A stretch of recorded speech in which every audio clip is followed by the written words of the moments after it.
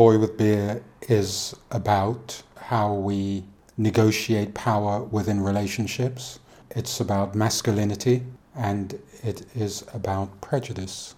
It is essentially a love story, and a love story between two black men.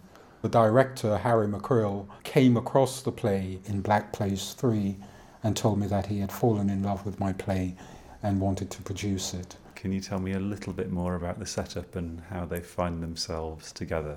They've been to a club night the night before. They have spoken to each other and exchanged telephone numbers, and they meet in the light of day the following day at the house of the slightly older man. So it is, in a sense, a kind of blind date, because they've not really seen each other the night before in a kind of dark club. They know that they're interested in each other, so they meet for the first time, in a sense.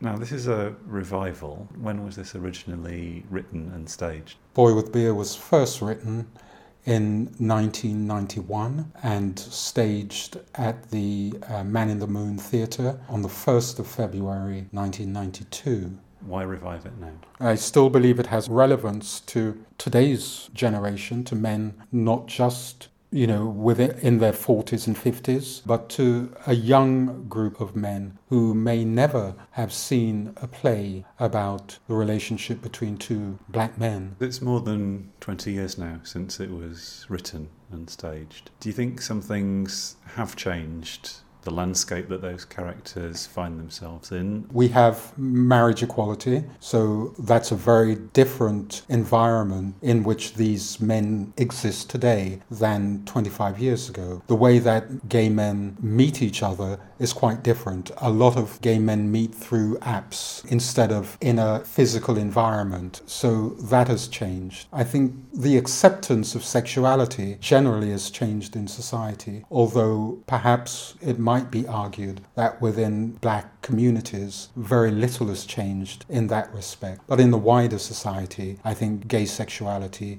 gay relationships are much more accepted than they were 25 years ago.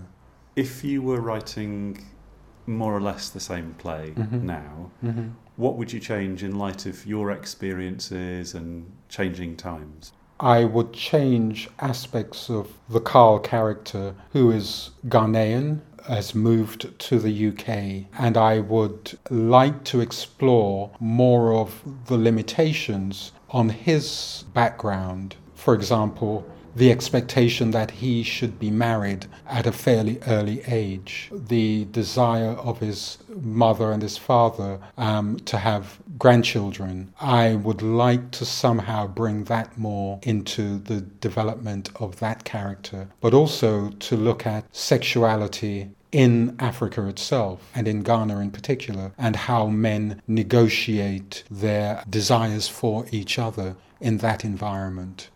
The second character, Donovan, is of Caribbean descent, Jamaican descent specifically. And I think we kind of understand the kind of limitations that his background impose on him in the play, but we don't get that same sense of Karl's.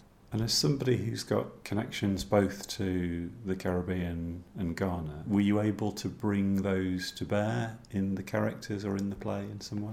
Yes, most definitely. Having lived in Ghana over the past 5 years, I think now I could do a better job. What I discovered in Ghana is that there are a lot of men who have sex with men, but will also get married and have children. So as opposed to in Western societies where people can choose to live their lives as a gay man, people are living more double lives within the kind of African context. So they will have relationships with men, but they will have a family and children, and that is something that they're quite adamant about.